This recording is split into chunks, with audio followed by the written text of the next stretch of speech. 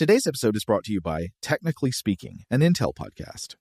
When you think about the future, what kind of technology do you envision? Whatever the future holds, artificial intelligence will undoubtedly be at the heart of it all. Join Graham Class as he hosts Season 2 of Technically Speaking, an Intel podcast, and hear from the minds transforming healthcare, retail, entertainment, personal computing, and more with the help of AI. Tune in every other Tuesday and explore the latest technology that's changing our world today and creating a more accessible tomorrow. Listen to Technically Speaking, an Intel podcast on the iHeartRadio app, Apple Podcasts, or wherever you get your podcasts. What's up, this your boy Lil Duval, and check out my podcast, Conversations with Unc, on the Black Effect Podcast Network. Each and every Tuesday, Conversations with Unc podcast feature casuals and in-depth talk about ebbs and flows of life and the pursuit of happiness. Unlike my work on stage, I tap into a more serious and sensitive side to give life advice and simply offer words of encouragement, yet remind folks to never forget to laugh. Every Tuesday, listen to Conversations with Unc, hosted by Lil Duval on the Black Effect Podcast Network, iHeartRadio app, or wherever you get your podcasts. Presented by AT&T. Connecting changes everything. Okay, picture this. It's Friday afternoon when a thought hits you. I can spend another weekend doing the same old whatever, or I can hop into my all-new Hyundai Santa Fe and hit the road. With available H-Track all-wheel drive and 3-row seating, my whole family can head deep into the wild. Conquer the weekend in the all-new Hyundai Santa Fe. Visit HyundaiUSA.com or call 562-314-4603 for more details. Hyundai, there's joy in every journey. Pacaso knows your vacation home is your best home. It's the place that brings family and friends together. It's where you're the best version of yourself. Pacaso makes it easy to co-own a luxury vacation home in amazing locations. Listings start at $200K for 1/8 ownership. Pacaso does all the work for you. Luxury furnishings, maintenance, billing, scheduling, and more. And you can resell on Pacaso's marketplace anytime, historically for a 10% gain. Visit Pacaso to see thousands of listings. That's PACASO.com. Welcome to Stuff to Blow Your Mind, a production of iHeartRadio.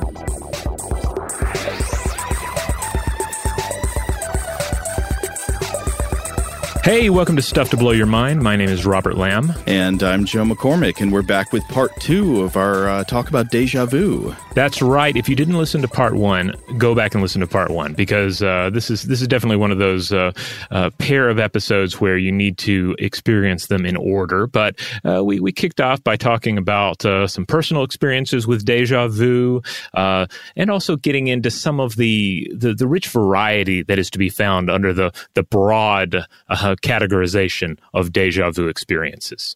In this episode, we're going to kick off by really getting into some of the major theories and explanations for this thing called déjà vu. Right. So last time I cited, there's a major paper on the research on déjà vu that was published in 2003 by a researcher named Alan S. Brown. It was published in Psychological Bulletin, and we cited it last time talking about a lot of the common findings about déjà vu, including the fact that it appears to be very strongly associated with stress and fatigue. The more tired and stressed out you are, the more likely you are to have a déjà vu experience. The studies that show it associated with travel, people who travel are more likely to experience déjà vu. The studies that show that certain drugs can apparently cause lots of déjà vu. And then especially the fact that déjà vu appears to decrease with age, that as you get older in life, you on average have fewer déjà vu experiences, which I'm still finding interesting.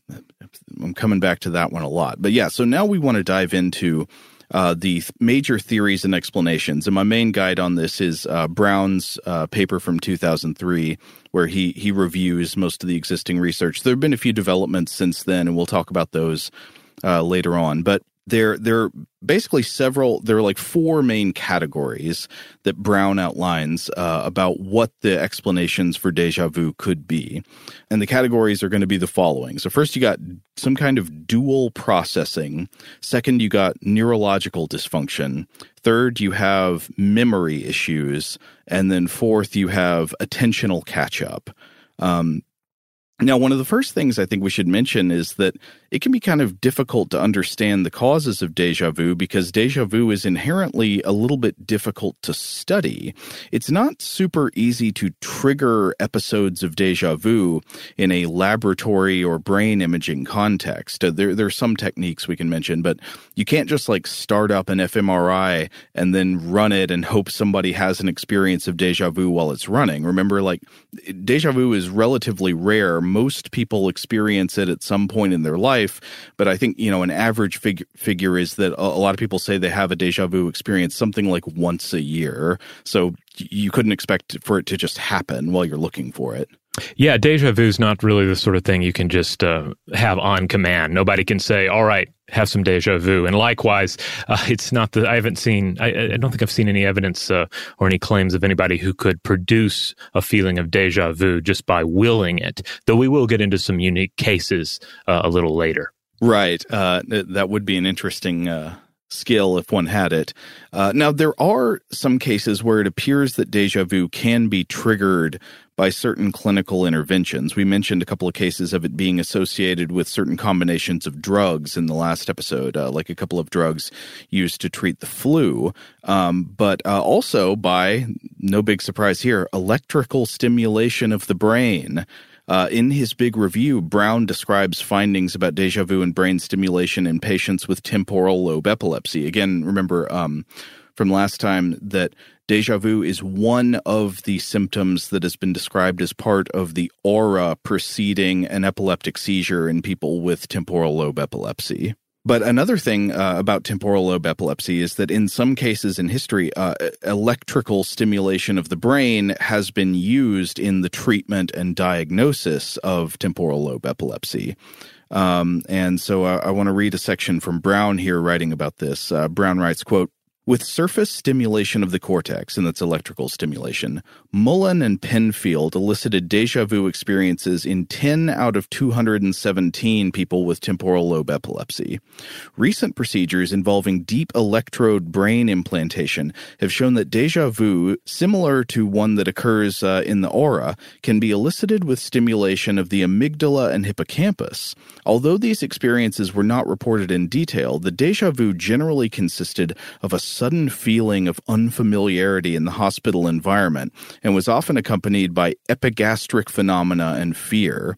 And epigastric phenomena refers to strange feelings in the abdomen, especially I think the upper part of the abdomen. I've read it described as getting a feeling sort of above the stomach and right below the chest, like this weird feeling, kind of like when you're on a roller coaster and you're plummeting down on the other side, that rising in the gut. Yeah, I believe we discussed that a little bit in the last episode. Brown writes, quote, "The elicitation of déjà vu through electrical stimulation may not be reliable. Halgren et al. In 1978 stimulated several dozen brain locations in a group of people with temporal lobe epilepsy on 2 different occasions, 2 weeks apart, and found that a number of sites that elicited a déjà vu on one session did not do so on the other. Déjà vu experiences also resulted from stimulating the non-diseased hemisphere, suggesting that the experience is not necessarily specific to the tissue where the seizure originates." So that's interesting. You've got déjà vu associated in some cases with people with temporal lobe epilepsy, but that it appears like if you stimulate one part of the brain one week and it gives you déjà vu, but a different part of the brain the next week, that might give you déjà vu. And maybe the original place that gave you déjà vu last week doesn't give it to you anymore. So, there's some kind of discontinuity here about how exactly stimulating different parts of the brain contribute to the déjà vu experience subjectively. But there have been some other interesting things that I know we'll get to later in the episode of trying to trigger déjà vu in otherwise neurologically typical people, for example, using certain types of virtual reality stimulation. That, I think we'll get to that maybe in the third part of today's episode. But I guess we got to get directly to these 4 main theories explaining what could be going on in the brain when you're having déjà vu, assuming it's not like a supernatural phenomenon, which we don't think it is. There's a good amount of evidence that it is a function of the brain. So right, the ghost hypothesis is really not highly valued in scientific circles here. Yeah, so we won't be picking up on that one today.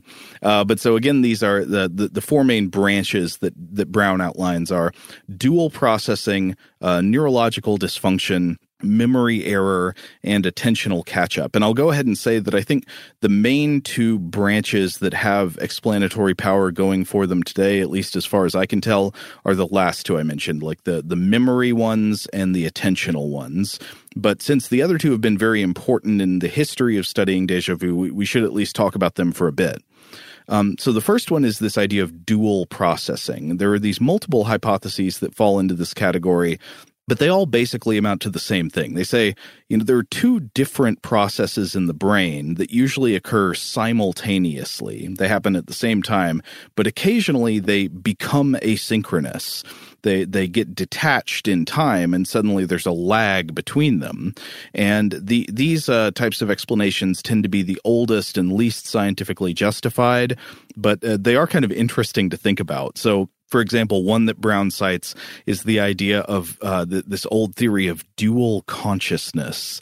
The idea was that there are two separate types of consciousness in the brain. There's one normal type of consciousness, and what that does is monitor everything that happens in the outside world. It's, your regular brain that's looking out through your eyes and sees what's going on. And then the other version is the parasitic consciousness, which we might refer to as metacognition. It monitors the internal state of the brain itself. And under this old hypothesis, déjà vu is created when normal consciousness is impaired by something like fatigue or stress, and it's left up to the parasitic consciousness to evaluate incoming information. And because the parasitic consciousness is not well adapted to evaluating incoming information, it gets confused, and it confuses what it's looking at now for a memory of the past.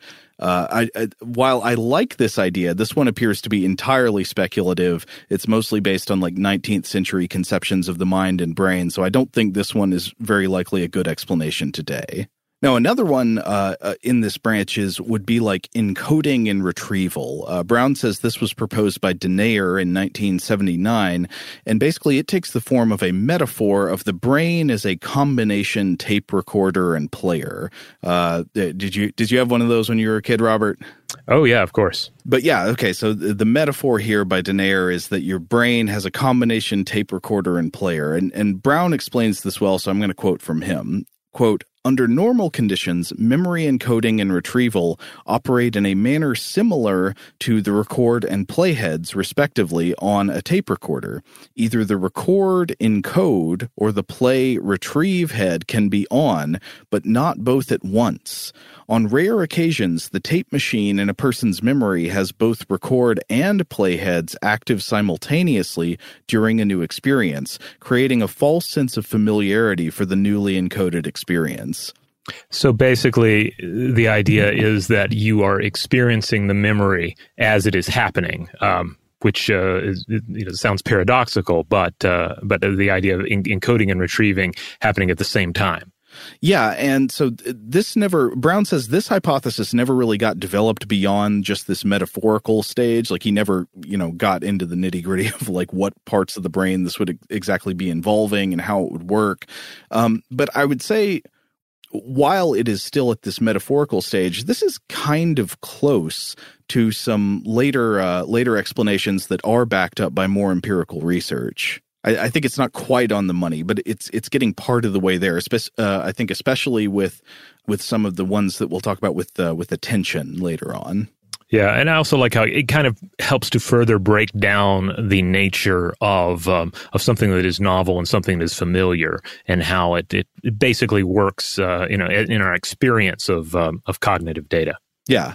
Well, and it makes me think about how, in a way, there's almost no real objective thing that is novelty, that every time you're looking at anything in the world, in a way, it's sort of novel because your head's in a different position, and you even if you're looking at something you've looked at 1,000 times before, the light's kind of different. You're looking at it from a slightly different angle. The brain just does a very good job taking things that are, different data sets coming in through the eyes or the ears or whatever it is, and saying like, okay, you know what that is. That's the same coffee cup you've looked at 1,000 times, even though it's not a photo exact copy of how it looked the last time you looked at it. Yeah, I mean, as sense data goes, the details of the coffee cup are not that important, and the brain does a pretty good job in working with the senses of letting that kind of fade into the background. But then, any day you're liable to pick up that coffee cup and really focus on it and kind of see it for the first time, and that's one of the crazy things about the close relationship between the novel and the familiar. Yeah, and that emphasizes that, like, novel and familiar, they're not objective features of the world. They're like subjective simulations. Yeah. This is almost an example of this, but not quite. I've had an Xbox One controller for so long, and I just discovered you can plug headphones into the controller itself to get sound. It's changed my life here in self-isolation. Oh, now late in the night, your house is not filled with tiny screams that. Right. Yeah, if I want to play, if I want to play Doom Eternal at a weird hour, I can be the only one to hear it. Likewise, my son is trying out Minecraft for the first time, and we can plug him into the controller, and then if he jerks the controller around, he's not pulling things off of the TV tray or something. So yeah, but that's an example of, I don't know how many times I've looked at this device, but I've never seen this detail. And a lot of things in life are like that. When you really stop to look at it, you can uncover the novel wrinkles in the thing. I might want to come back to this example later in the episode, and maybe when we talk about the memory and attentional branches. Okay, 2 more examples of dual processing hypotheses. So another one Brown cites is the idea of perception and memory. Seems kind of similar to the last one. It was proposed by a researcher named Bergson. Basically, it supposes that perception and memory formation happen at the same time. Like, I look at Gritty, the Philadelphia Flyers mascot, for the first time. My brain sees him. It creates a memory of having seen him simultaneously. Bergson suggests that sometimes stress or fatigue can cause the newly formed memory to bump into perception so that I get the feeling that I have seen Gritty before. Again, this one is kind of fuzzy and speculative as far as hypotheses go. Well, we all feel that we've seen Gritty before because Gritty was with us in the womb.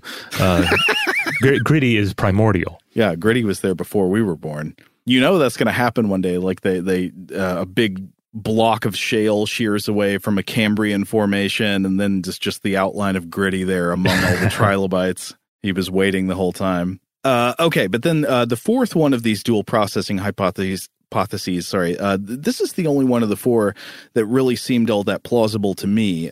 So this one is called familiarity and retrieval, and this was proposed by a researcher named Glure in 1990, and Glure suggested that when we encounter an image or an object or scenario or whatever it is that we've seen before, there are 2 separate things that happen. One is the retrieval of the past memories about that thing. So I see Gritty, I have seen him before, and I remember the other times I saw Gritty and had thoughts about him. But the other thing is the emotion of familiarity that accompanies the recall. So I see Gritty, I have memories, but also I have a feeling, it's this emotional feeling that, I know who that is. That is Gritty. I feel familiar with what's going on right now. And from what I can tell, there's not really any direct evidence for this hypothesis, but this one does seem kind of plausible to me because we've talked about other cases of mismatch between recognition and familiarity. For example, in talking about Capgras delusion, I think we mentioned in part 1, which is this delusion often caused by brain injury in which a person believes that their loved ones have been replaced by lookalikes or doppelgangers. And it's believed that Capgras delusion stems from a malfunction in the brain where recognition is triggered. So you see a person and you know who you're looking at. You're like, yes, that is Jeff. But the normally accompanying feeling of familiarity is not there. It doesn't get triggered. So you see somebody you recognize as Jeff, but he does not feel familiar. It doesn't feel like your old friend. So you say, he's been replaced by a lookalike. What's normally a case of dual processing here has been severed.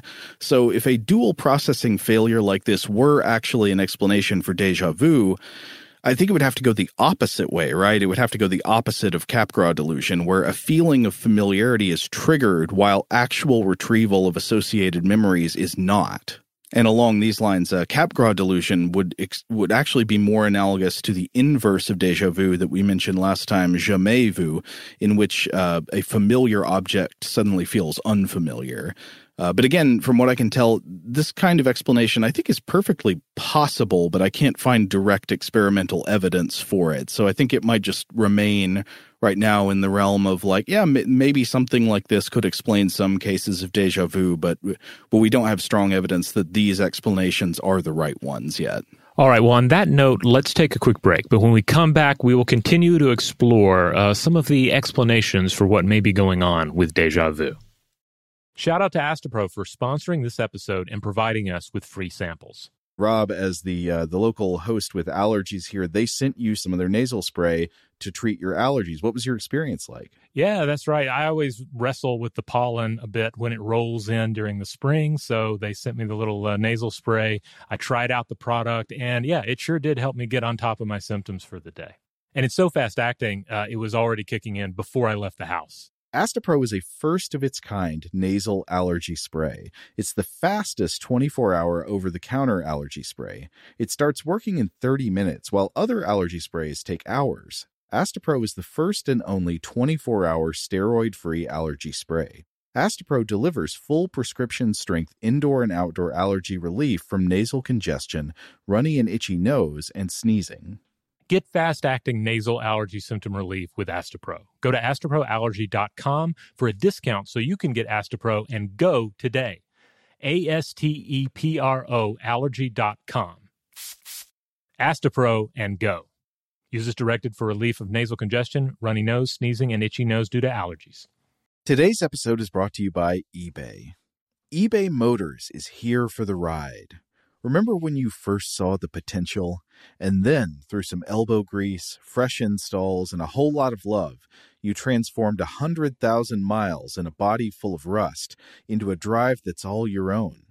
Look to your left. Look to your right. It's official. No one's got a ride like this.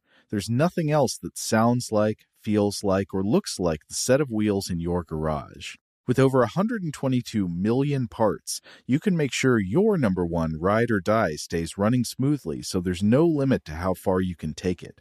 Brake kits, turbochargers, engines, exhaust kits, roof racks, LED headlights, bumpers, whatever your baby needs, eBay Motors has it. And with eBay Guaranteed Fit, it's guaranteed to fit your ride the first time, every time, or your money back.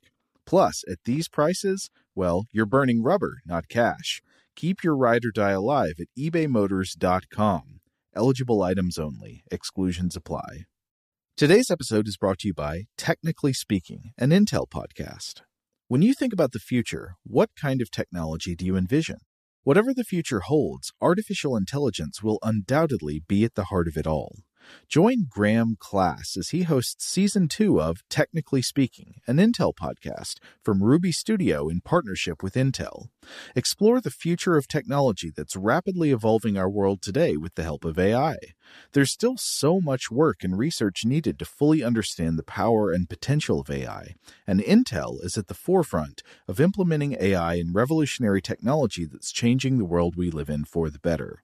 In each episode, Graham interviews the minds transforming medicine and healthcare, retail, entertainment, personal computing, and more while pioneering new uses for AI in these spaces.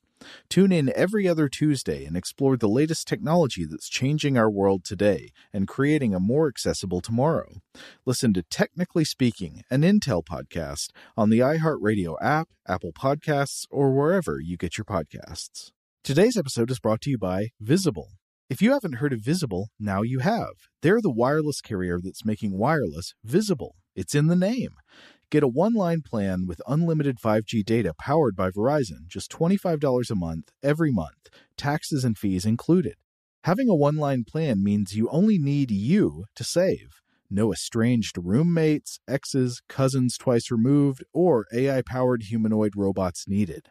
And because $25 a month really means $25 a month, you can call, text, stream, whatever, as much as you want without worrying about getting dinged at the end of the month. No hidden fees, no surprises. No, really.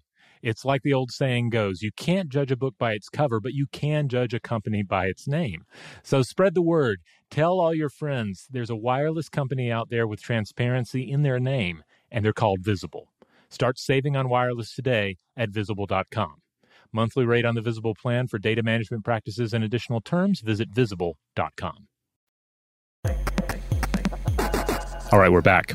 All right, so we just talked about the first branch of possible explanations for déjà vu, probably the oldest branch of explanations, which was the idea of dual processing, that when you experience déjà vu, it's because two different things that normally happen at the same time in the brain get severed, and one happens after the other one, or they get, one happens without the other one, and this causes this disconnect.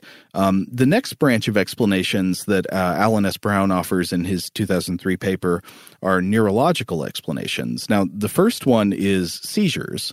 We know that déjà vu is not super common, but a recognized experience in the aura of people who have temporal lobe epilepsy. So what if normal déjà vu, that happens in, 60% of people at some point, is actually just a kind of mild seizure?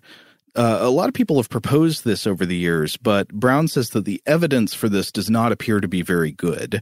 Though déjà vu is a feature of seizures for people with TLE, people with epilepsy in general are not more prone to everyday déjà vu than people without epilepsy, and people who experience more episodes of déjà vu than average are not any more prone to seizures than anybody else. So again, we can't actually look at déjà vu as it's happening and compare it to, say, what's happening in the brain during a seizure, but we can look at frequency between these two sets of individuals. Yeah, and so it just doesn't look like seizures are going to be a good explanation for déjà vu generally. It looks more like there might, déjà vu just happens to be one of the things that sometimes happens in the brain of somebody about to have a seizure, but it's not overall a generalized seizure phenomenon.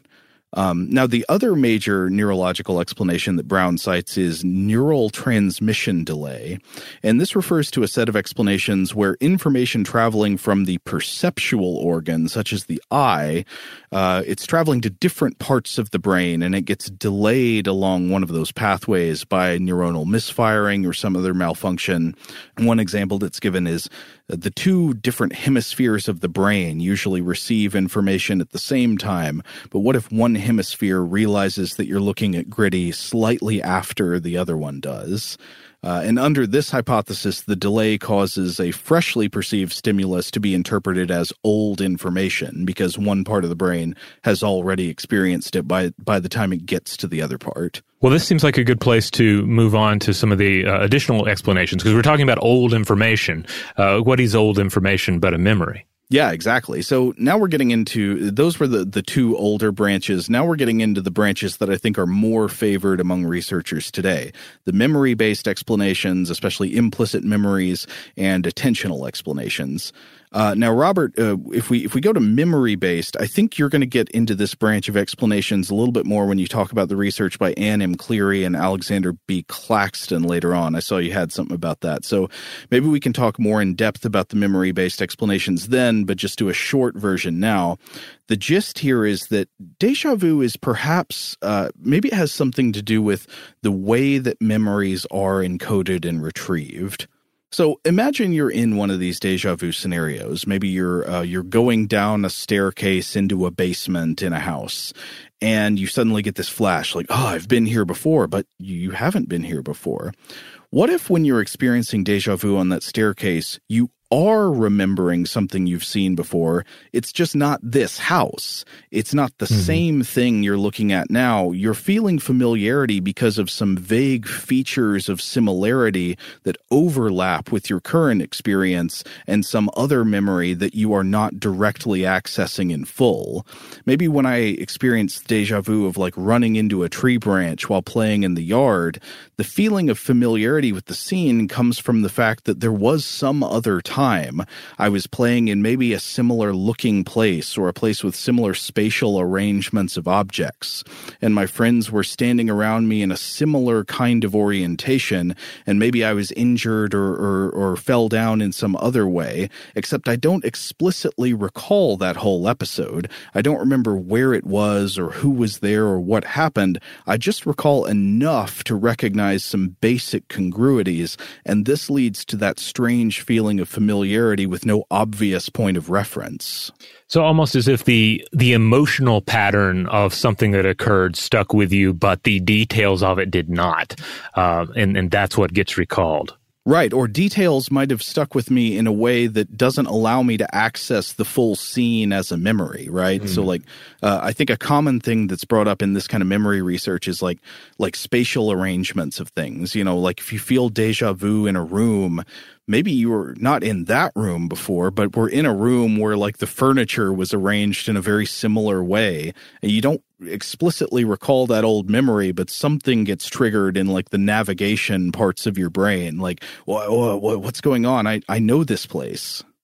Yeah, I mean, we do have to remind ourselves that as far as novelty goes in life, there's only so much novelty that is really possible to a certain extent. You know, I mean, even if you live a wild and varied life full of travel and exploring new things, you're going to encounter lots of situations that fit into more or less the same pattern. You know, you're going to go to a bathroom that looks a lot like other bathrooms. You're going to do things more or less the same way that you've done it before. I mean, we are creatures of habit. We're creatures of pattern. And for many things in life, there are only so many approaches to how we might react to something or carry something out. No, novelty is total illusion, eternal recurrence. We've all been through this before. Yeah, in fact, I think you've said that before. No, I haven't. I don't really mean that. You know, and so I was thinking about this. I was thinking about, wow, this might sound like a weird way for the brain to work, that you could have this feeling of familiarity about a memory that you cannot explicitly recall. But I think there are analogies to this in things that we've discussed before. I was brought back to the idea of tip of the tongue phenomenon. We did a whole episode of Stuff to Blow Your Mind about this. You know, this is where, hey, what's the name of the actor who played Riff Raff in Rocky Horror Picture Show?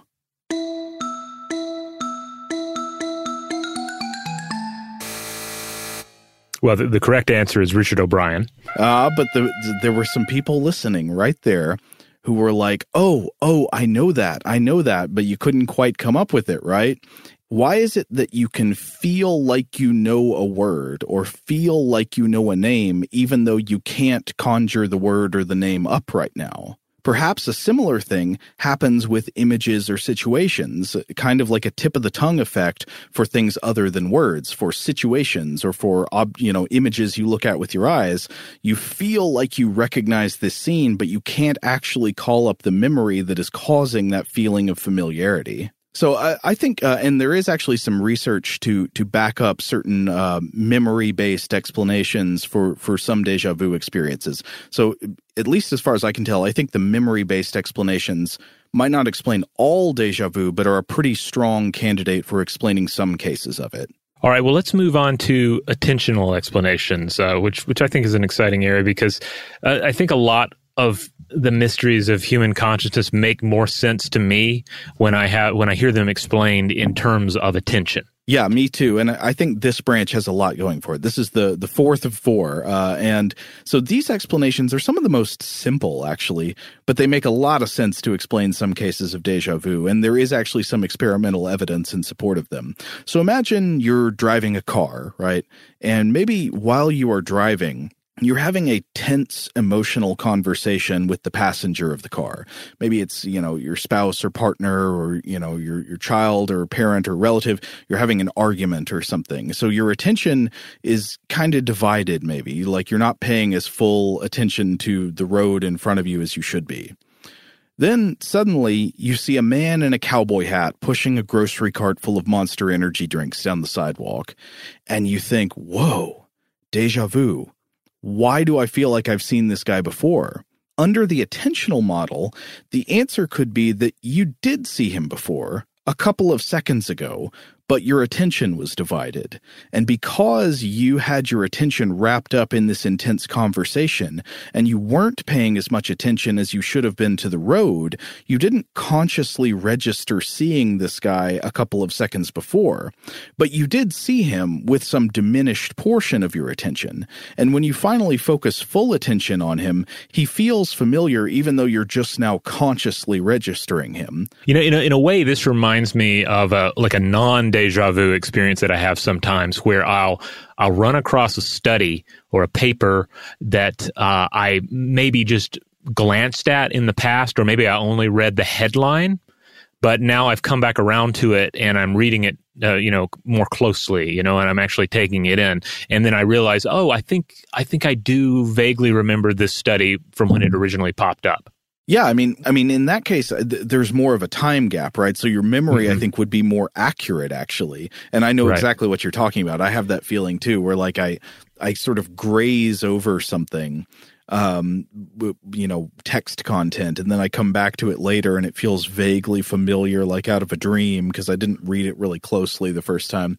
But this time, instead of it being like a gap of 5 years, it's a gap of, say, like 5 seconds. Exactly. In Brown's words, quote, "A brief initial perception of a scene under diminished attention is followed immediately by a second perception under full attention.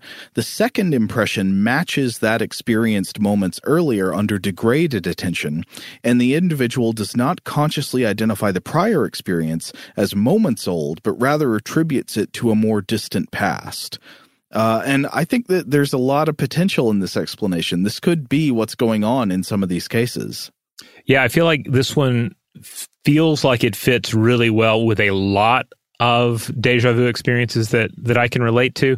I'm not sure that it fits as easily, or I think it may still fit, but perhaps with a little more sort of cognitive work to figure out how it fits with some of the other examples of the deja vu experience that we've either discussed or will discuss. Yeah, I think you're right. And I would be strongly inclined to suspect that there are different explanations for different cases of deja vu, that there's not just like one trigger that creates all deja vu experiences, that it's, just different kind of things going on. My gut feeling here is that probably some cases are best explained by the implicit memory thing that we were talking about a minute ago, and then other ones are better explained by the attentional divide thing. And then, of course, there are a few that are probably just direct neurological issues, like, when the brain is being stimulated or when there's a seizure. Now, I'd like to come back to the link between anxiety and deja vu, because I found a very interesting study on this. Apparently, there is somewhat limited literature on the connection between anxiety and deja vu, but one paper on the topic I came across was titled "Persistent Psychogenic Deja Vu: A Case Report," and this was by Wells, Moulin, and Etheridge, and it was published in the Journal of Medical Case Reports, and this was from 2014. So the researchers present the case of a 23-year-old British man with a form of persistent deja vu, and this was observed in 2010. He was 3 years into his symptoms at that point. Wow. So, if you're wondering, well, what is persistent deja vu? It's basically what it sounds like, but I think more of this will come across as I roll briefly through his case history. So the subject here had a history of anxiety and depersonalization. Depersonalization, if anyone doesn't remember, is a state in which one's thoughts and feelings seem unreal or not to belong to oneself. And it may also entail a loss of all sense of identity. He also had a family history of obsessive-compulsive disorder. So when doctors looked at him, they didn't detect any neurological abnormalities, and they assessed his recognition memory with tasks that were frequently used with dementia patients, and they found no memory defects. They found that he consistently understood the false nature of the deja vu he was experiencing as well, coming back to a key aspect of deja vu that we discussed in the first episode. So his reality testing was basically intact as far as they could tell. Yeah, like he didn't actually think that he was really having memories of the present. Right. So the patient's history of anxiety was tied with fears of contamination, which led to excessive hand washing and showers 2 to 3 times a day. And then college anxiety made things worse. So he took a break from it. And he began to experience episodes of anxiety and deja vu that would last for minutes or even longer.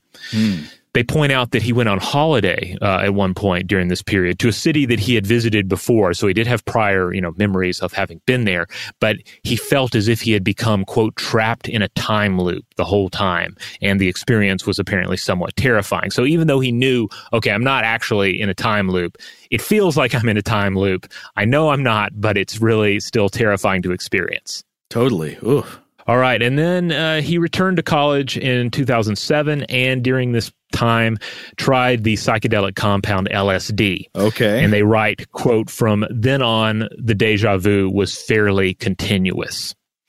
So quick note for everyone, as you'll remember from our, 5-part series on psychedelics, this would seem to fall in line with the observation that the psychedelic experience can, for individuals with a predisposition, exasperate a psychological condition. Typically, one hears about this in regards to schizophrenia. So at this point, our subject is experiencing near constant deja vu. So he goes to see a specialist. They found that he was experiencing anxiety and low mood, but for the most part, everything was normal. I think his dissociative events scale score was slightly abnormal, but otherwise, it was just this deja vu effect. And interestingly enough, they write that he took to avoiding music and TV because he would invariably feel that he had seen or heard the material before. And then this would play into his deja vu experience or would make it more pronounced.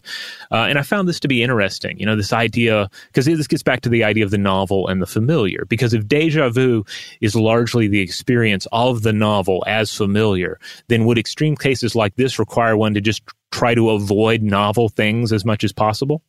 Yeah, just surround yourself with what's actually familiar so that when it feels familiar, it doesn't feel unusual. I mean, this case sounds really disturbing because I don't normally think of deja vu as something that is inherently unpleasant. When I feel it, it is strange, but it doesn't hurt, it's not in itself, worrying or upsetting, but I can absolutely see how if it persisted over time, it could take on that character.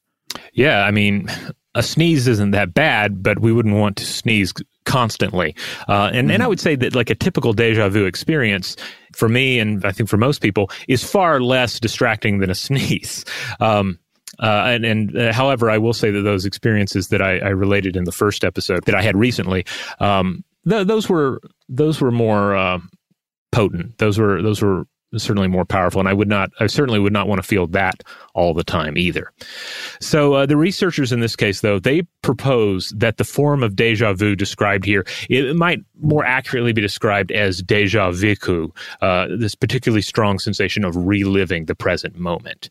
Quote, he complained that it felt like he was actually retrieving previous experiences from memory, not just finding them familiar. They concluded, quote, it is plausible on neurobiological grounds that anxiety might lead to the generation of deja vu. The hippocampal formation, a structure of central importance in declarative memory and the ability to engage in recollection, is also implicated in anxiety as part of the septohippocampal system. Although this report does not prove a link between anxiety and deja vu, it does further support the suggestion that this area is worthy of further investigation. That's very interesting.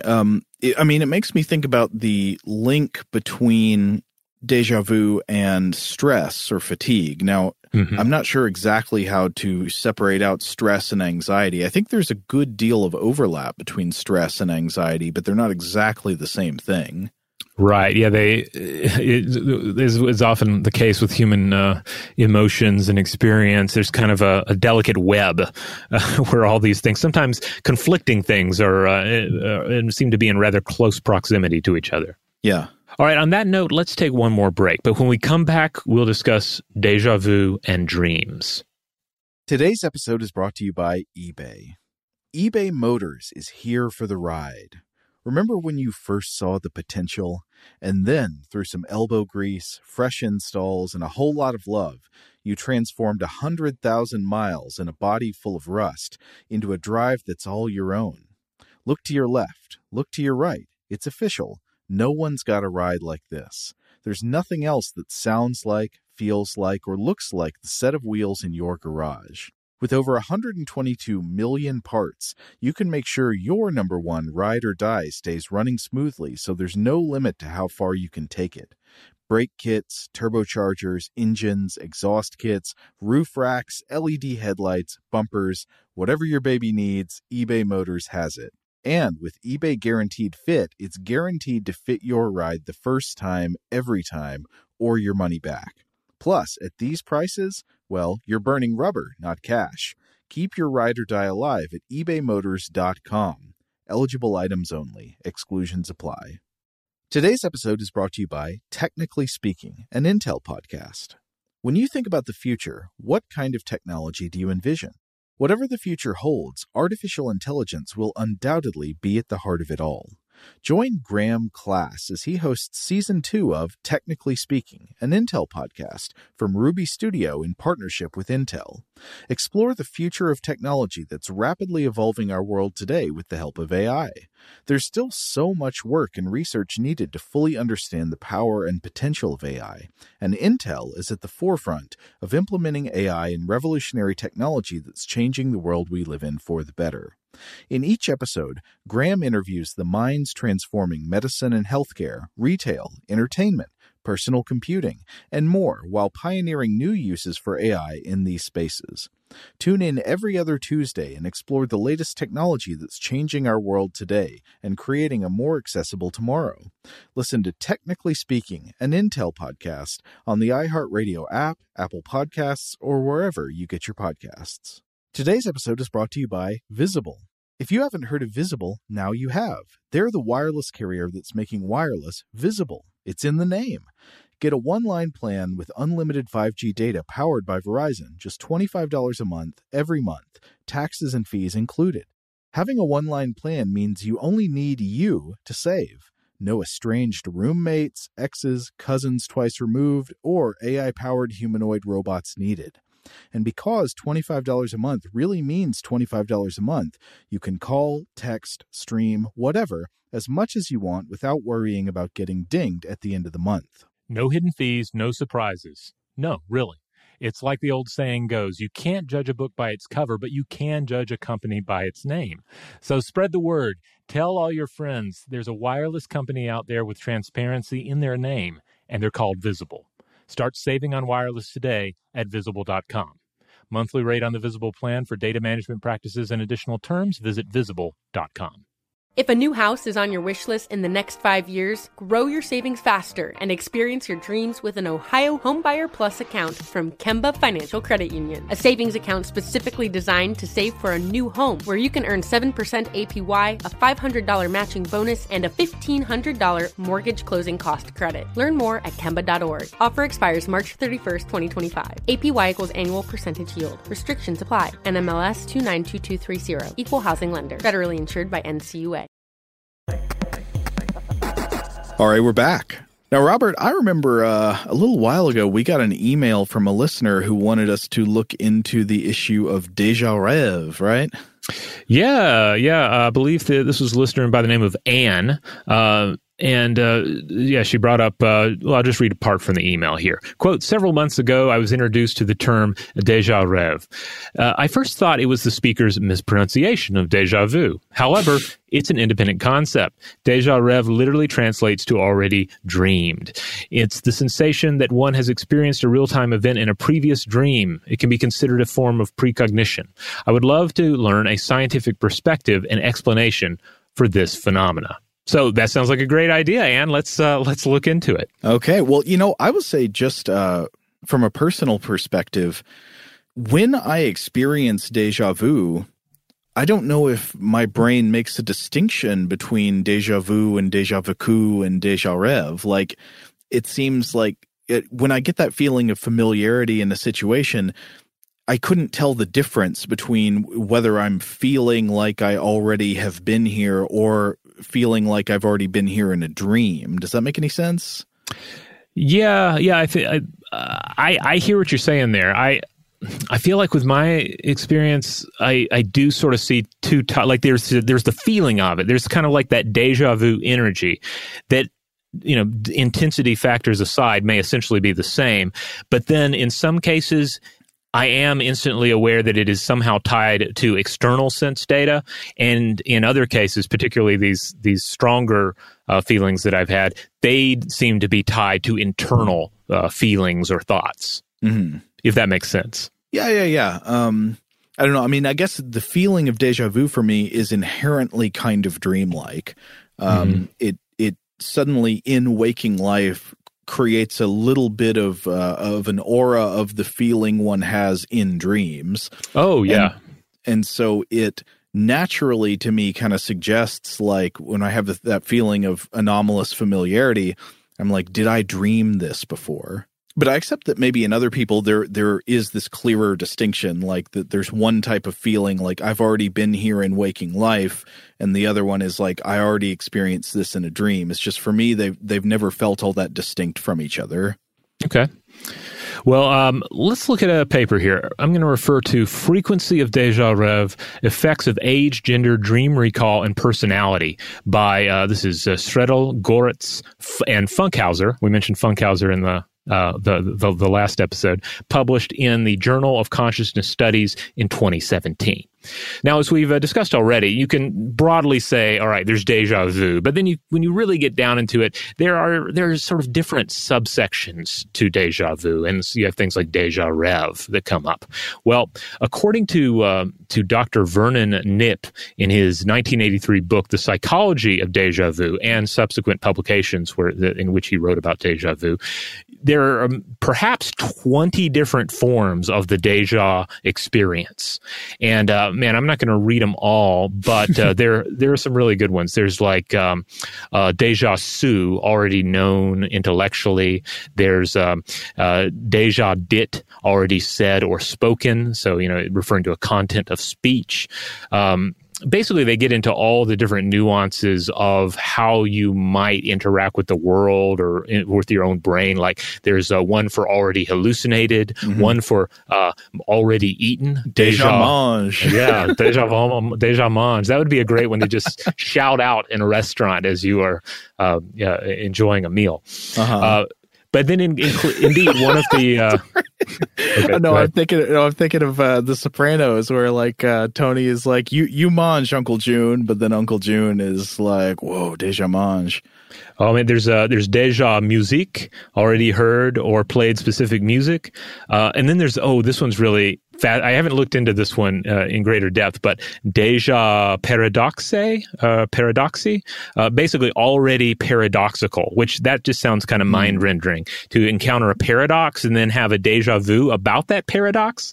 I can't even think of an example of what that would be. I don't, like I say, we'll have to come back to that one. Maybe you, the listener, have an example of a deja paradox experience that you can share with us. But anyway, the main focus of this paper was the deja rêve experience and the idea of feeling as if you have dreamt something before. And I think some of us can probably relate to that with our deja vu. You might think, weird, I feel like I have dreamt this before. And perhaps some of us feel that more strongly than others. Incidentally, Funkhauser, one of the authors here, points out on his website, dejaexperienceresearch.org. It's with hyphens in there, deja-experience-research.org. He points out that Percy Shelley wrote of the connection between deja vu and dreams, though his thoughts were not published till after his death. So here's the quote.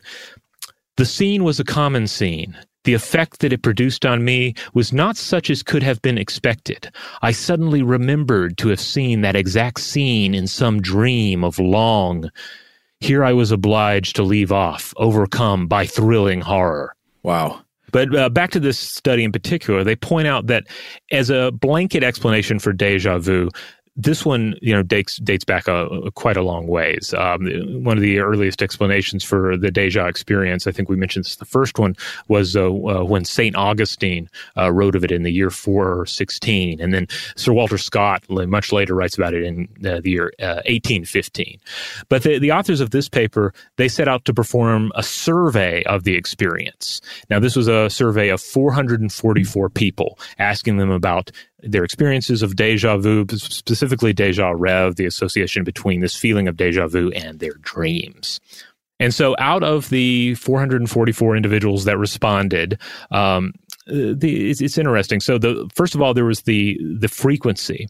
Now in the study, they break it down a little more detail, but basically they found that 95% of the people sampled said that, yes, they did experience déjà rêve. Now, how often they experienced it varied quite a bit. For instance, 21 or 4.8% said that they just never experienced it.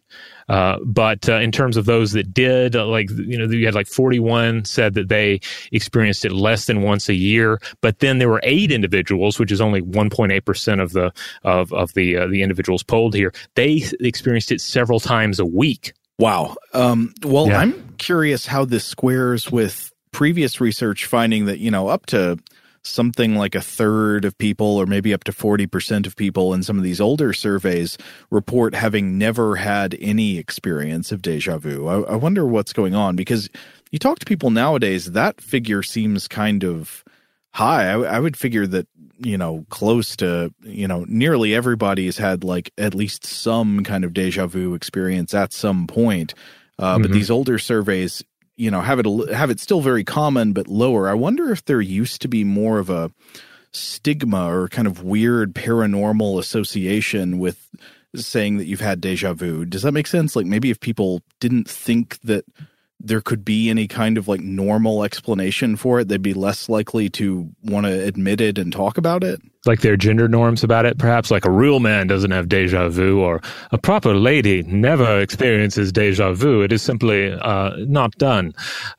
Something to that effect. I don't know. Yeah, that's true. You can't be a cowboy if you got déjà vu. It's true. I've never... I don't think even Cormac McCarthy considered déjà vu and the American cowboy. Well, no, I'm just curious. Maybe there's something I'm missing here. It just seems like in these older surveys, fewer people admitted to having déjà vu.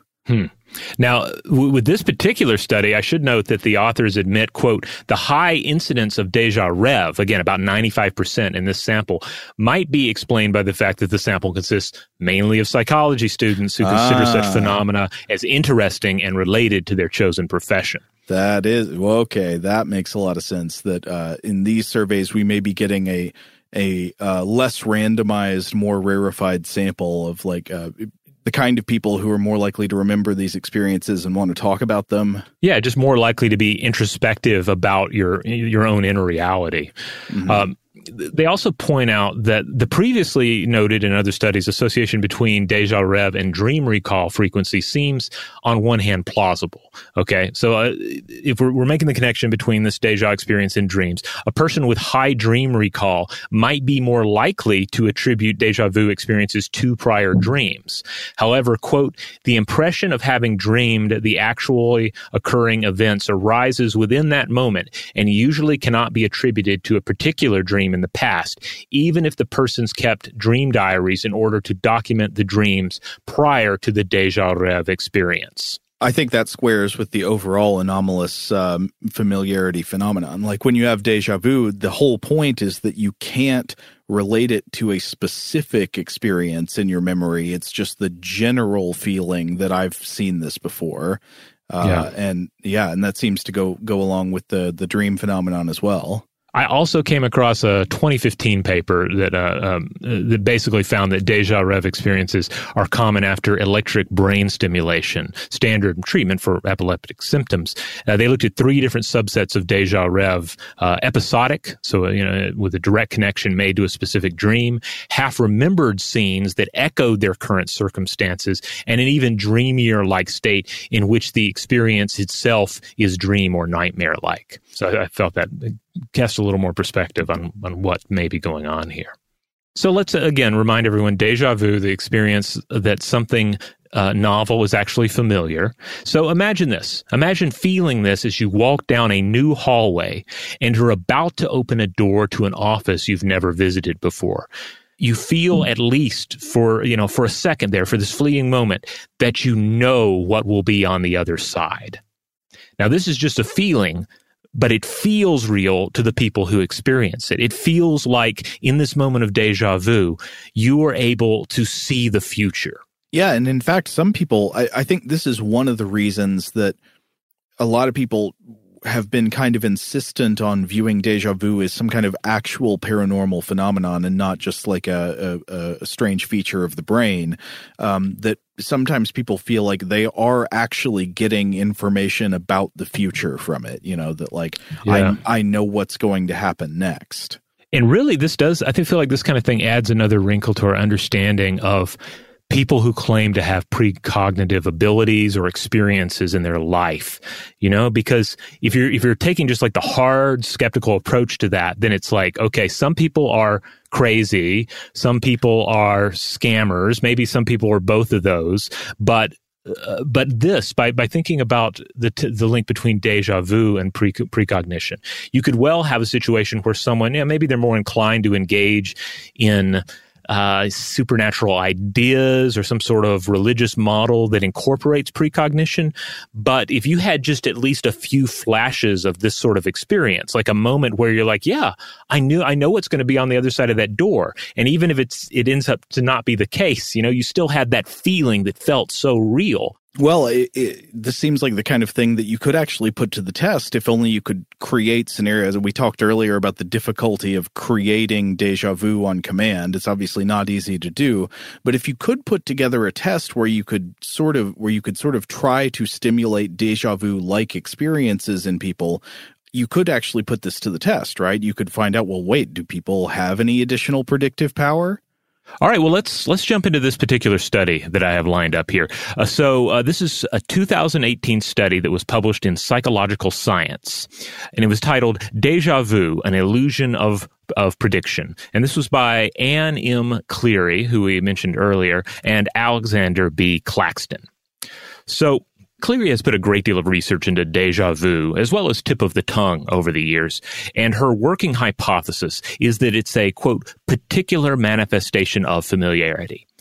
Something feels familiar when you paradoxically feel that it shouldn't. In her last 10 years plus of research, she started hearing a lot about people's claims to the precognition feeling. Again, not the reality of predicting the future, but the feeling, the confidence that you know what is going to occur. And she wanted to see if, as she suspected, the feeling was a memory phenomenon as well.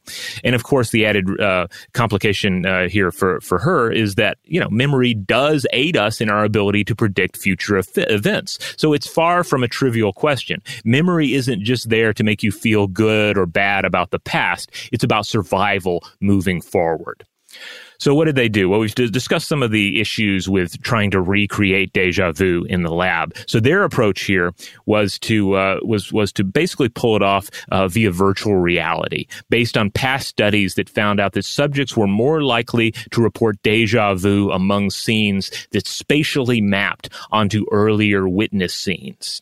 Subjects were put through familiar virtual hallways and then asked if they felt déjà vu or premonition at key turns. So, this is a situation where you can just imagine, Doom and Wolfenstein kind of hallways, virtual hallways, and some of the same mapping, but a different feel, a different look. And then the researchers would jump in at key points and see if there was a sense of déjà vu or premonition on the part of the subject. And these were their findings. About half the respondents felt a strong premonition during déjà vu. However, they were no more likely to actually recall the correct answer than mere chance would explain. So that's not to say that the take-home here is that déjà vu experiencers are not precogs. We know that. We knew that going in.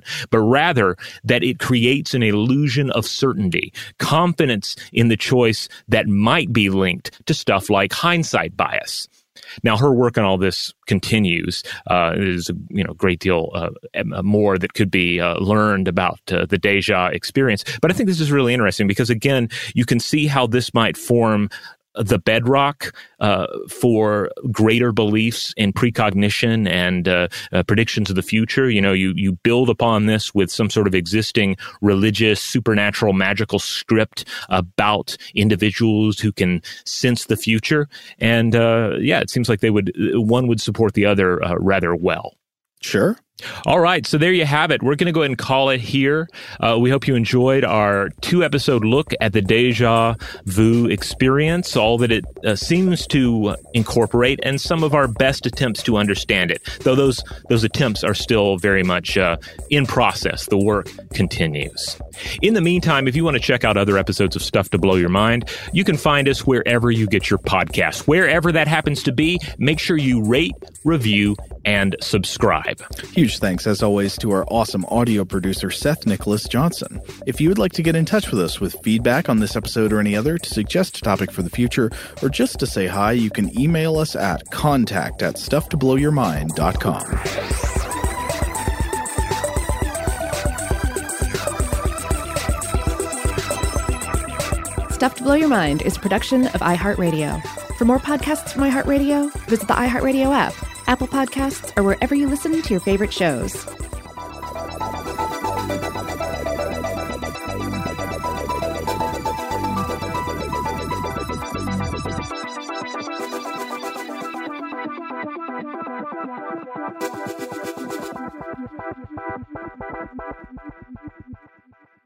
Today's episode is brought to you by Visible. The future of wireless is here, and it's transparent. Switch to Visible, the wireless company that makes wireless visible. Get a one-line plan with unlimited 5G data powered by Verizon, just $25 a month, every month, taxes and fees included. No hidden fees, no surprises, no, really. What are you waiting for? Get with the times and switch to Visible at Visible.com. Monthly rate on the Visible plan for data management practices and additional terms, visit Visible.com. Okay, picture this. It's Friday afternoon when a thought hits you. I can spend another weekend doing the same old whatever, or I can hop into my all-new Hyundai Santa Fe and hit the road. With available H-Track all-wheel drive and 3-row seating, my whole family can head deep into the wild. Conquer the weekend in the all-new Hyundai Santa Fe. Visit HyundaiUSA.com or call 562-314-4603 for more details. Hyundai, there's joy in every journey.